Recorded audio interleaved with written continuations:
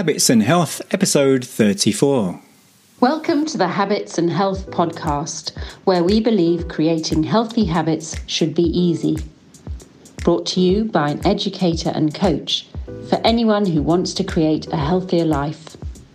Here's your host, Tony Wynyard.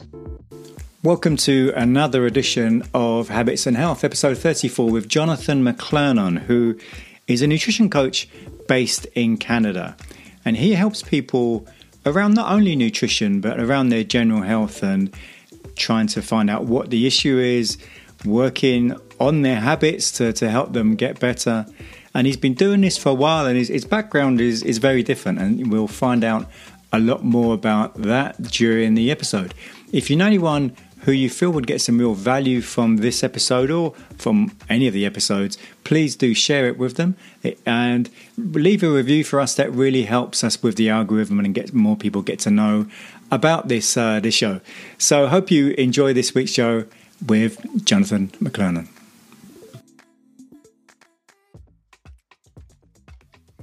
Habits and Health. My guest today is Jonathan McClernand. How are you doing, Jonathan? I'm doing awesome, Tony. How are you? I'm very good, thanks. And you're in Canada. I am. I'm in a city called Red Deer in the province of Alberta. You probably wouldn't have heard of it, but near us is like the Rocky Mountains and some of the top tourist destinations, Banff, Lake Louise, where you see these beautiful mountains and these teal-colored lakes and stuff. So that's kind of in our backyard. So it's actually a really beautiful spot. Cool. And are you a native from there? Originally, actually from Vancouver Island, so way out on the west coast. And I came out here about 8 years ago to actually be a power line technician, so building poles, utility poles and towers. Wow, and that's quite far from what you do now, isn't it? It's a bit of a departure. I would say I've had quite a varied background. I originally studied chemistry and marketing at University of Victoria. I left the research program that I was supposed to go into my PhD for because I thought at that time I was 21, and so maybe I was a little bit naive, but I was like, I didn't want to spend 4 more years doing the same thing for working for a pittance to get letters after my name that I thought nobody would really care that much about. So I joined the Navy and became a marine engineer, and I did that for about 6 years, and then my wife and I traveled the world for about 3 years. And coming back, that's what got me into the power line trade, but an injury unfortunately took me out of that trade. I had to retire from that. So I spent about a year and a half kind of operating big trucks in what we call the oil patch out here. And then got into the nutrition and health business in about 2015. And so what was it? So you mentioned about the health and fitness, and that was what, 2015, 16, I think you said? Yeah. And what was it that drew you to that? Well, originally it was a friend of mine had a nutrition and supplement store, and he was having a bit of a falling out with his business partner, and the business was kind of failing. So I started helping him out part-time just because I kind of didn't want to see the business fail. And turns out I was really good at it. So with a background in chemistry and marketing, that's kind of, you could think it's almost tailor-made for the supplement industry because it's nutraceuticals and marketing, really. And I've got quite a good memory for facts and information, and so I was able to retain a lot about a variety of supplements. And so I kind of established a reputation as a supplement guru, so to speak. But ultimately, what started happening was I began to call myself a bartender without alcohol. So people would come into the store and they were looking for a supplement to solve a particular problem that they had. Say, I'm looking for a supplement to help me lose weight, or I'm looking for a supplement to help me have more energy, and so on. And I'd get asked them a couple of questions, and I'd say, you know what? I don't think this supplement's going to do what you want it to do, truthfully. Like, I can sell it to you, but there's something deeper at play here. And so that kind of started me in the realm of, I guess, nutrition and lifestyle coaching inadvertently. Kind of formalized it after doing some certifications through Precision Nutrition. But ultimately that business failed. It was quite a costly business failure, actually. But I will say that when you lose everything, you kind of have the opportunity to, you have nothing left to lose, or I had nothing left to lose. And so that kind of gave me the opportunity to venture into running my online nutrition coaching and lifestyle business. And so when did that start? May of 2018. And how has it been so far? It's been interesting. I would say it's been fairly successful because the online coaching industry has quite a high rate of turnover. Usually within, I think it's about 50 to 60% disappear within the first 12 months. Wow. In the online coaching realm, there's also what we call the guru sphere, or it's what I call it anyways, where there's a lot of people out there promising, work with me, I'm going to teach you how to make 6 figures in 90 days or something like that, how to have 10K months and so on. And the trouble is it's a little bit harder than it sounds to actually do that successfully. There's quite a few different intangibles that come into play. It's not that it's impossible, but it's actually pretty challenging to do that. So you already have people coming with mismet expectations. You've got kind of predatory gurus out there just preying on people's emotional vulnerabilities for this promise of making more money and so on. And I've fallen prey to that in the past as well and spent money on gurus who weren't worth a penny of the money I spent on them. And once they have your credit card information, they're just happy to, sort of toss you into the heap. And so for me to be able to sort of keep it going, I'm 3.5 years into this and still going strong, which is good. I've got an established reputation, a good client roster, and so on. And actually now I also do a little bit of mentorship for new coaches. And I kind of came about that inadvertently, in a sense. I remember just a coach came to me and said, "Hey, would you teach me how to build an online business? Because you have a pretty successful one." And so I kind of formalized it. I created a series of courses. I kind of call it lean and efficient because I also have a bit of an engineering brain, so I like to make efficient business processes, and that's where we can kind of create a bit of scale with a solopreneur, is to sort of how do you make the digital infrastructure run efficiently. And so I kind of just started doing that on the side, partly because I knew how many predatory gurus are out there who are, they want to get your credit card and charge you 10 or 15 grand. And once they have that, too bad, so sad. Yeah. And I thought that was really, really unfair. And I've been burned before. And so I wanted to start working with people. And those who are starting out, they don't have a lot of revenue coming into their business. So I was like, you know what? I'll charge a fair price for what I do and the help I give. And I'll put a guarantee on there that I'll work with them until they make that money back, because that's why they hired me. And so that's also been reasonably successful, although really only I do that by word of mouth. I don't actually advertise that I do this. And where did you, so if I heard you right, you said you started doing the online coaching a couple of years ago. Was that 18, Yes. 19 around then? So, Yeah. so it was pre-pandemic. So I'm guessing Yes, you was. were pretty well placed for when a pandemic happened. Yeah, I didn't realize, looking back, the bricks and mortar business would have failed anyways. And there's more to that story. It was a former friend who is a narcissist and a sociopath, a pathological liar.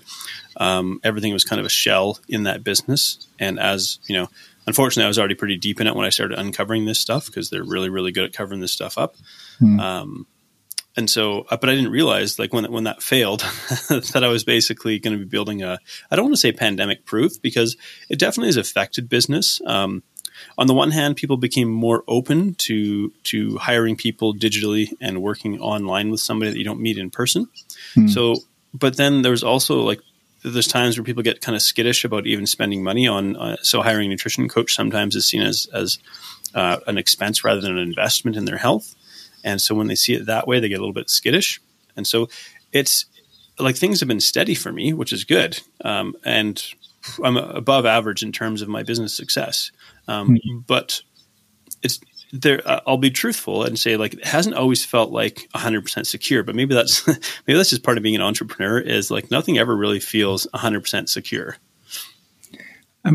What would you say if you think about the type of clients that are coming to you? What is the reason that, is there one issue, concern, problem that most people have when they come to you? Probably the first reason they reach out is weight loss. And that's very common in the nutrition and health industry. People are coming because they say they want to lose weight. I like to say that nutrition is my cover story. So people will come, they want to lose weight. Maybe they want a nutrition plan to help them lose weight and so on. But the truth is, a nutrition plan isn't actually the thing that's going to help them permanently or help them long term. What is to establish a new pattern of habits and behaviors and lifestyle.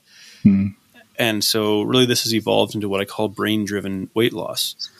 And that's kind of a term that I think I've coined. I haven't heard anybody else use it, just to acknowledge that the brain is really the driver of our behaviors. And so when we work with our brain the way that our brain works, as opposed to trying to kind of fight our body into submission, we're much more likely to be successful long term. And so I don't believe I'm the only one kind of working in this way with people, but I think it's relatively uncommon as of yet. What would you say has changed about when you first started working with clients to how you're working with clients now? How has that changed? Oh, very dramatically. In the beginning, I was giving people meal plans to follow. Right. And I was really a macros type coach, we would call it. So assigning macronutrient ratios. So for those who might not know, macros are referring to macronutrients, protein, carbohydrates, and fat. And then ratios meaning, this many grams of carbs every day, this many grams of protein every day, and this many grams of fat every day. That was really the start of it. In one sense, that approach can work. But I kept seeing a pattern, which is within 6 to 8 weeks, people would typically drop off. The reason being, they couldn't follow that meal plan perfectly, and they felt this somehow they were failing. Or the other part of it is actually when you hand somebody a meal plan and they haven't had a hand in shaping or creating it, they will then turn around and say, it didn't work for me. So they will not take ownership for their own failure to adhere. Now, that's not saying that they're a failure. That's not trying to put blame on them necessarily, but it's just understanding the human condition that in order for someone to succeed, they can't just follow my rules. That doesn't work. They actually need to have an ownership stake in the process of creating their own life transformation. So what is your approach now then? I would call it two experts collaborating towards a common goal. Okay. What I mean by that is I'm an expert in nutrition and behavioral psychology, but the client is the expert in their own life experience and their day-to-day habits and behaviors. And so that's an important piece of input in the process. If I just blindly tell them what to do, I'm not taking into account their day-to-day struggles, their past history, things that may have happened in the past that are currently driving their behavior. And so we really need both. And as I alluded to earlier, the other part of it is to say, I need them to be involved in the process in terms. So in a nutshell, I could say it's about reverse engineering their own healthy lifestyle through building habits. Right. Now, what we'll do is we'll start with a principle and say, okay, because the fundamental principles of a healthy lifestyle are relatively simple. And I say simple because it's not easy, but they're relatively simple. A regular habit of activity, regularly consuming nutrient-dense foods, limiting the amount of junk food you consume, staying hydrated, managing your stress, and getting some sleep. That at its core, if you kind of dial those things in, it's not going to be that difficult to ultimately achieve a degree of health. But how do we take that principle and shape it for the individual, depending on what their family circumstances are, depending on what their work circumstances are, and so on. And so we'll take a principle and say, okay, here's a starting point. I want you to try, let's say I have one called EMS, or eliminate mindless snacking. And we'll say, okay, what I want you to do here is eat either 3 times or 4 times in the day and no snacking in between. So what that's going to do is that's going to start to stabilize blood sugar and stabilize cravings. In the beginning, it's going to suck a little bit if they're used to snacking every time they feel a twinge of hunger, but that's okay. We kind of want that a little bit of discomfort there. But it'll actually stabilize their blood sugar. And then I kind of say the rule of thumb is if you want to eat a treat, put it at the end of a meal. Don't eat it independently as a snack. And that serves a double purpose, really. One is you're now not eating a snack to satisfy hunger or a treat to satisfy hunger. And secondly, you're putting it on top of a meal, which should be slower digesting, meaning you don't get a blood sugar spike and crash. So we'll take a principle like that and say, okay, let's put this into action and see how this works for you. They then have to kind of learn, how much food do I kind of need to eat at a meal to feel satisfied? And do I feel better eating 3 times in a day or 4 times in a day? And some people, they might go down to 2. Some people might go up to 5. So we have a starting point. We figure out where the snags are, but we just keep within that operating principle. We just keep adjusting it until it works for them. And then we put the next piece in place. And if I hear you, Ryan, I kind of get the impression that whereas before you were big on the kind of ratios, the amount of grams and so on, that's not so much the case now. No, because the other element of it is, of course, the coaching element. So along the way, when we try to implement these things, there's going to be inevitable human struggles. Trying to change your lifestyle, there's natural resistance to change. Our brains like homeostasis. Our brains like familiar patterns. We have a sense of identity. And when we try to create transformation, we're actually shifting our sense of identity. That can make people feel a little bit vulnerable and insecure. They may not verbalize it as such, but in a more primal sense, that's what's happening. And that's why it's so difficult really to create change independently by ourselves, because we feel a sense of insecurity and we feel a sense of discomfort when we start to challenge ourselves to grow and develop. Because I would say that our sort of our primal or animal nervous system is really wired to avoid discomfort and to try and stay within the familiar. It's this primal security mechanism. So what would you, what habits have your clients struggled with the most or found hardest to adopt? Good question. Because it's going to kind of depend on each individual. I would say something like, Okinawa, they have this principle, and I'm trying to think of the name of it. I want to say Ikigai, but I don't think I got it right. But it's this idea of eating to about 80% full. So, or stopping when satisfied rather than eating until you're stuffed. And so I think that one can be a bit tricky for people because their stomachs don't come with a level gauge. So it really means you have to start to become more mindful and tune in and sense what you're feeling in your body with that meal. And we're so accustomed to eating in a very distracted fashion. Very often we're eating and accompanied by technology, whether it's our smartphone or watching something on Netflix and so on, where we don't give ourselves the opportunity to tune in and sense this. So I think something like that tends to trip people up a little bit. And once they've managed to once they've managed to make that into a habit, does life become much easier for them? I would say yes and no. And why I say that is because then we sort of encounter the next challenge. Right. So if they can successfully implement it, then in one sense, yes. But then we're probably going to go more into we're going to dive a little bit deeper into the emotional aspects of their eating, whether that's boredom eating, stress eating, anxiety eating, eating to counter depression, and so on. So we're going to start examining a little more closely what are the tools that they use to deal with sort of their mental health. And on the subject of habits, I'm wondering, like, a lot of people seem to think that, a lot of people feel they have really bad habits. And a lot of people say, I'm no good at this whole kind of habit stuff. So once you've been able to help people prove to them and prove to themselves that they can do good habits on a regular basis, consistently automated and so on, does it change how they think about themselves? Yeah. What's kind of neat about it is when you see it click, and it's going to happen at different times for different people. But and kind of to take one step back, what I explain to people is, if you've ever driven down I live kind of near farm country here. And if you can imagine driving down a country road that's not paved, maybe between a couple fields, and it's going to be well-worn, well-traveled, and there's going to be ruts in that road. And I say, okay, well, what we're going to try and do here when we try to establish a new habit is we're going to try and drive up on the ridges and flatten them out. Now, it's a little trickier to drive on the ridges because it's kind of narrow and there's slopes. And inevitably, you might hit a wet patch and slip back into those old ruts. So I want people to understand that it's not necessarily a failure when they fall back into old habits, because what if they had a habit for 30 or 40 years? So to understand, when we're trying to create a new habit, we have to, it takes conscious effort to implement it in the beginning. And maybe the number of repetitions it would take will kind of depend on the complexity of the habit. In other words, if it's something really simple like brush your teeth, that's not too complicated.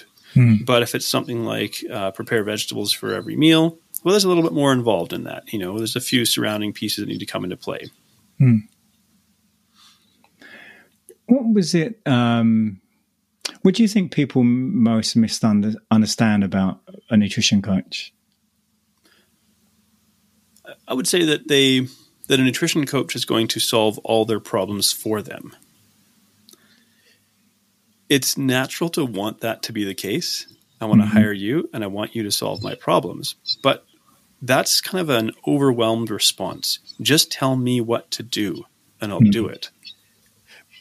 What that ignores is that human beings have this sort of natural sense of autonomy and independence that they really value. And if I just start imposing rules on you, you're going to start to resent me pretty soon. And that's why I really want my clients to have an active hand in shaping their lifestyle. And so, we'll say, we'll build these blocks cumulatively in place. So we start with some simpler, more basic ones, and then we just kind of, and I would call them high leverage behaviors as well.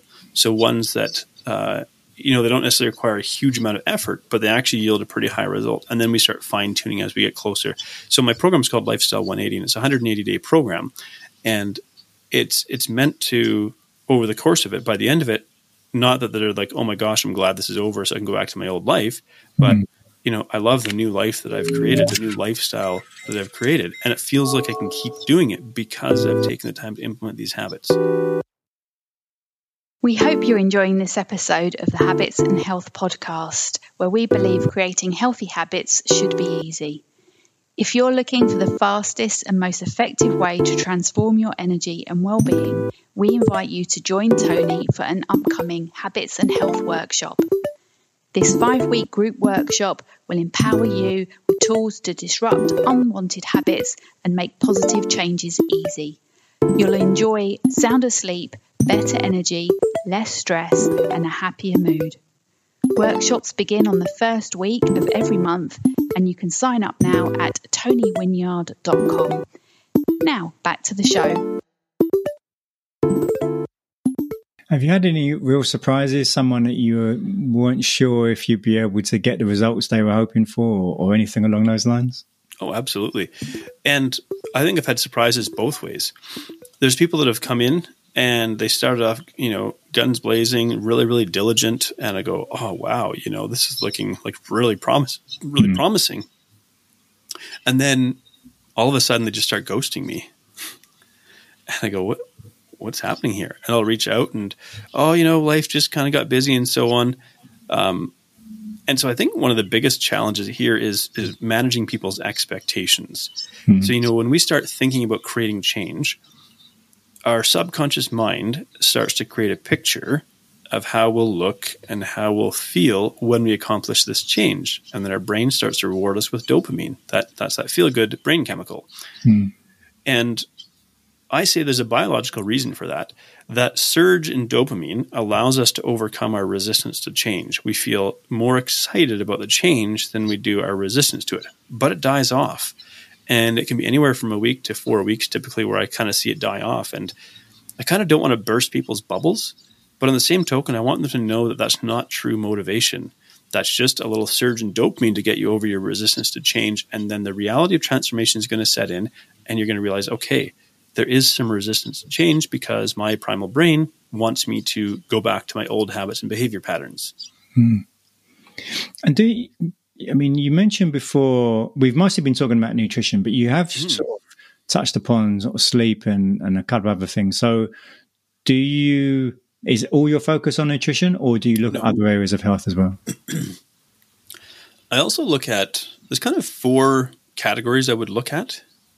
One is nutrition, and that's probably the biggest lever, but it kind of needs to be connected to 3 other things. One is activity. I don't necessarily assign workout plans to people. I have an app that I've put in some workouts from everywhere from beginner to advanced that people can use and follow along should they choose. And I do want them to establish a habit of regular activity, but I'm not necessarily a sets and reps personal trainer. I did have a personal training certification. I haven't kept it current because my real passion is around the sort of behavior-based psychology. But I do incorporate activity I factor that into the things that we're trying to do. The other 2 really are sleep and recovery, and then stress management. And I think like they all kind of work together. If your stress is really high, which very often it is with people, especially in the modern world. Their sleep quality is not going to be very good. If their sleep quality is not very good, they're going to struggle with emotional regulation and regulating their consumption, because cheap junk food gives us a dopamine hit, and it's an easy way to escape uncomfortable feelings and escape from stress. So there's kind of an art and a science to this whole coaching process, because it's kind of like I'm sitting here tweaking this dial over here with them, and then we'll tweak this little dial here. Okay, let's take a look at, this week, let's take a look at what your stress levels are like and so on, and how you're sleeping, and factor all of that in, and then bring that back to them and say, okay, well, here's how we maybe want to, or here's the expectations we want to have of ourselves this week based on the resources that are available to us.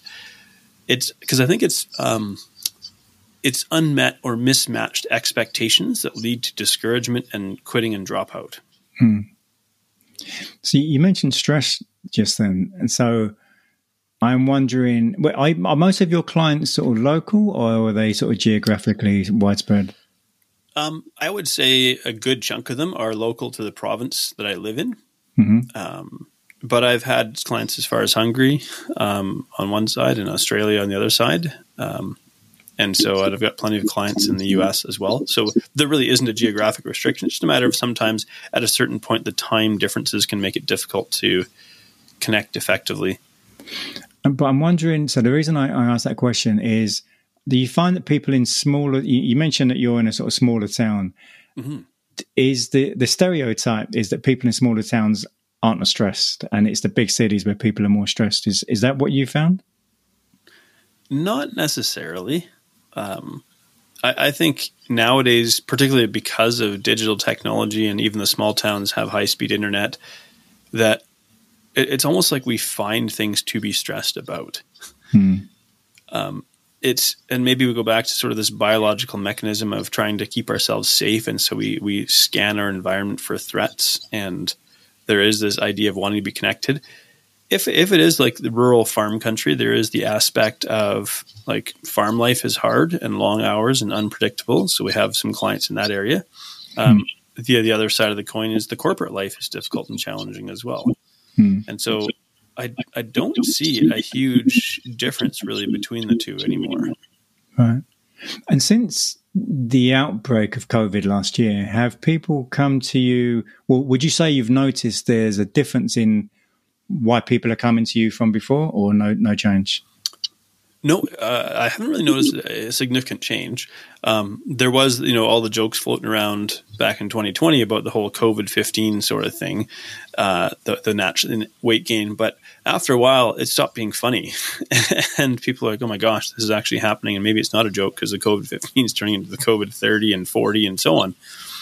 And so maybe there's people, I want to say, a little more discouraged. They're like, oh my gosh, I thought maybe it'd be a little slip up and I'd get back on track, and I've really struggled to get back on track. And that's because, we didn't see this playing out for 2 years or longer the way that it has. Everybody sort of went into this with the idea that, okay, we just got 2 weeks to flatten the curve. And the joke is like the hardest part about the 2 weeks to flatten the curve is the first 18 months.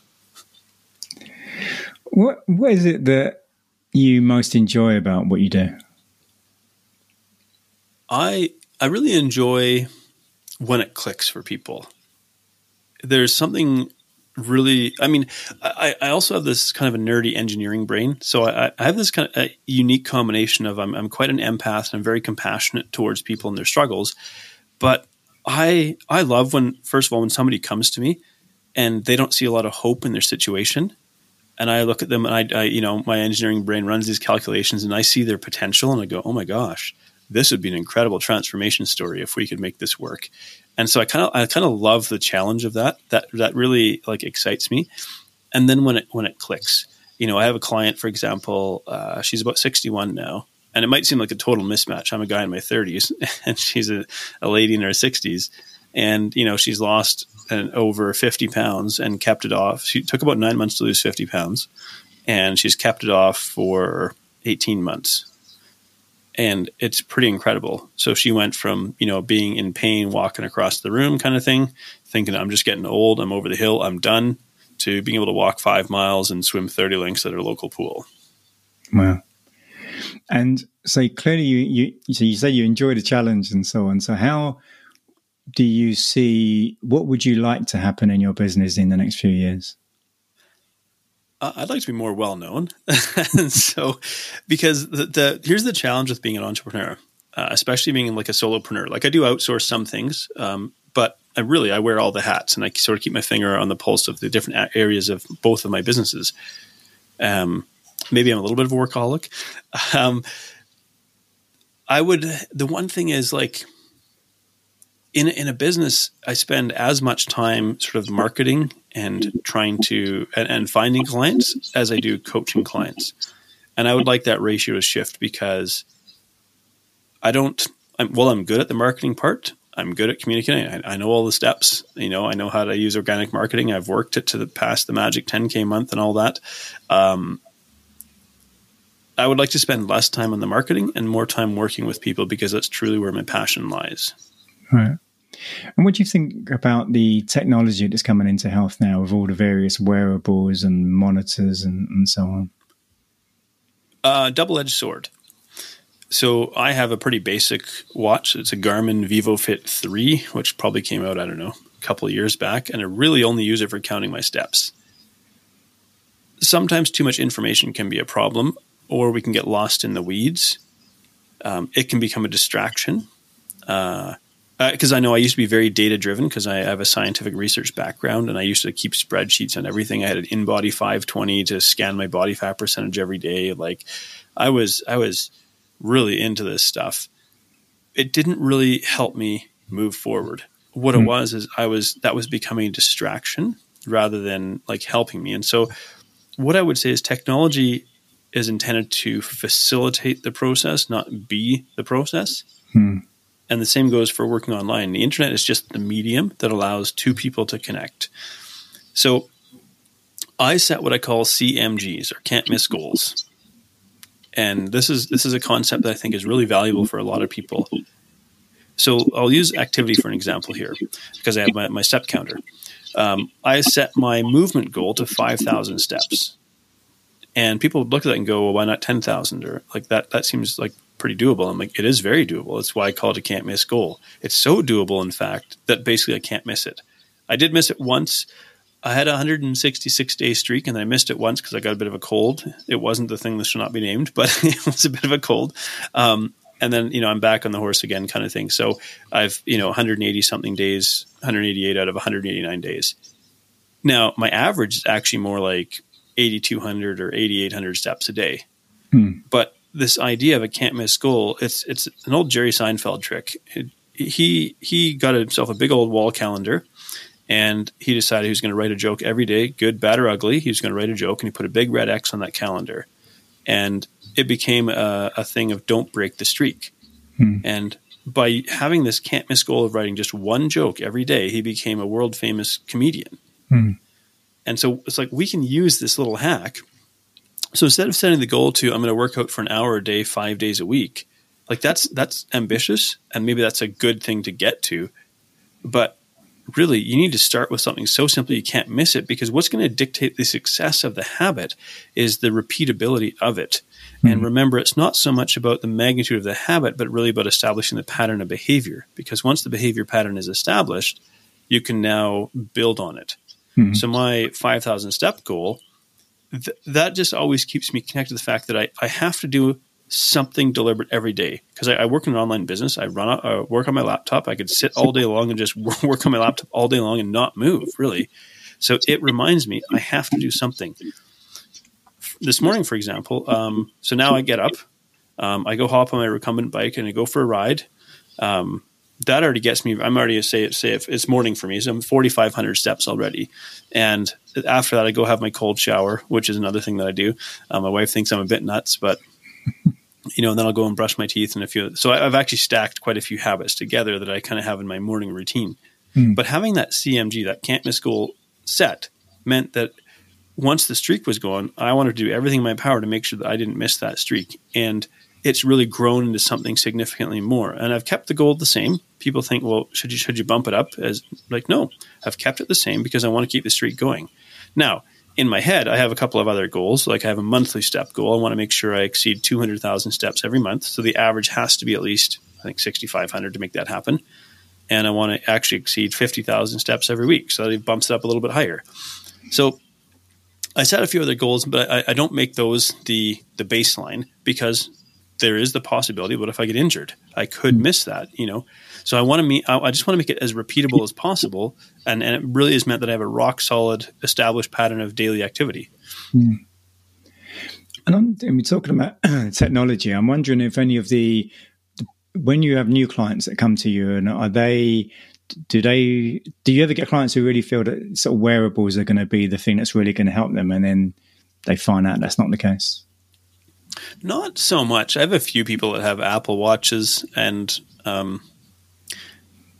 very few of them really think, which I'm kind of glad to see, that those are going to be the answer. I mean, I know there's a lot of high performers who maybe they want I don't know how to say Oura ring, or however you say that, Oura ring, whatever it is, or you get the watch that monitors HRV and stuff like that.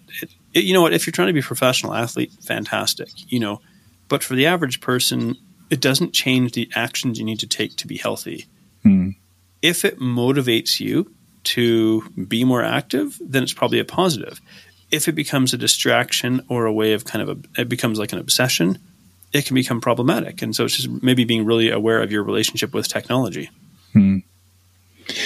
So you've talked a lot about habits and behavior and so on. So is there a habit you can think of that you've developed that has helped you the most, maybe been the biggest change in your life is there anything that comes to mind? My activity habit. So my CMG, right, that really cemented my activity habit. So setting that can't miss goal, that absolutely cemented my activity habit. And I'm like a relatively new dad. My son's just over 6 months old. And I set that just after he was born, because I'm an older dad. I'm going to be 40 and he's going to be 1. So I'm like, and it turns out this kid's like a mover. His legs never stop going. And so I kind of have a precursor of what's waiting for me. As soon as he figures out how to run, he's going to be running in every direction possible. And I have to be able to keep up with him.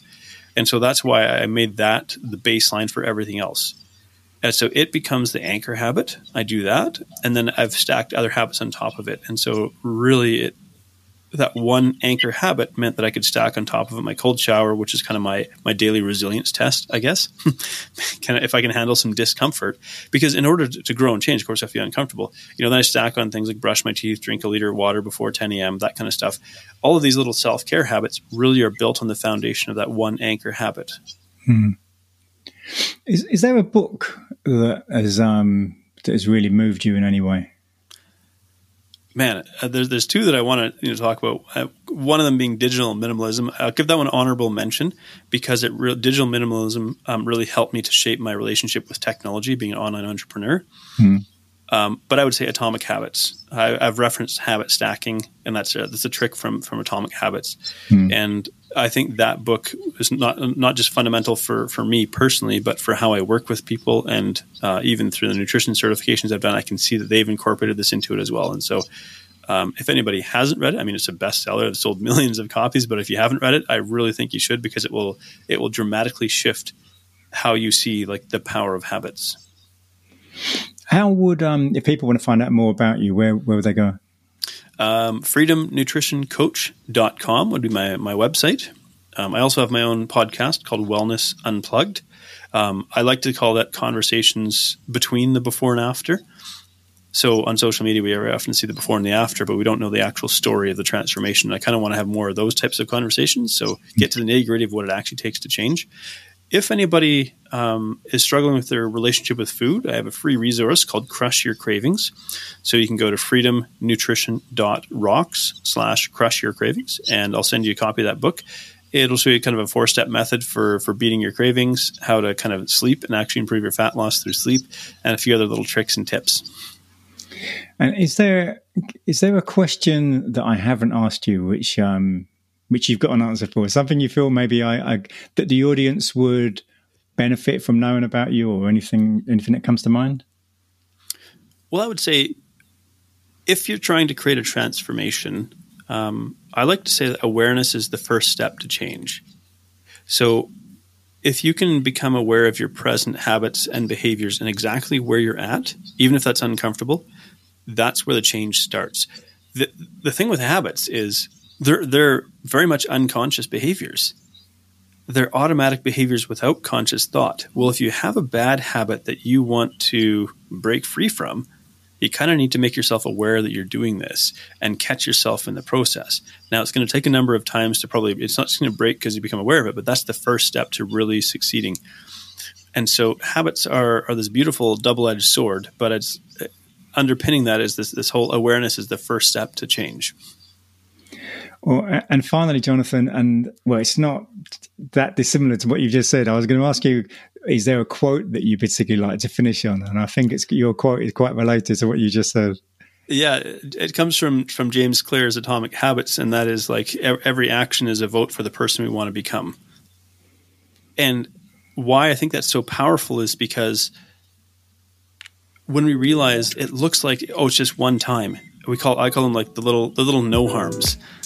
Well, they start to add up. You repeat a behavior a couple times, these little no harms, and you've got a habit. And, maybe actually there's a second quote that comes to mind, and I think it comes from Warren Buffett. The chains of habit are too light to be felt until they're too heavy to break. Yeah, that's a good one. Well, Jonathan, it's been a pleasure speaking to you. So good luck with your business, and I hope to speak to you again sometime. Thank you so much, man. Take care. Cheers. Next week is episode 35 with Pete Williams, who is a functional medicine practitioner in London. He runs a company called Functional Medicine Associates.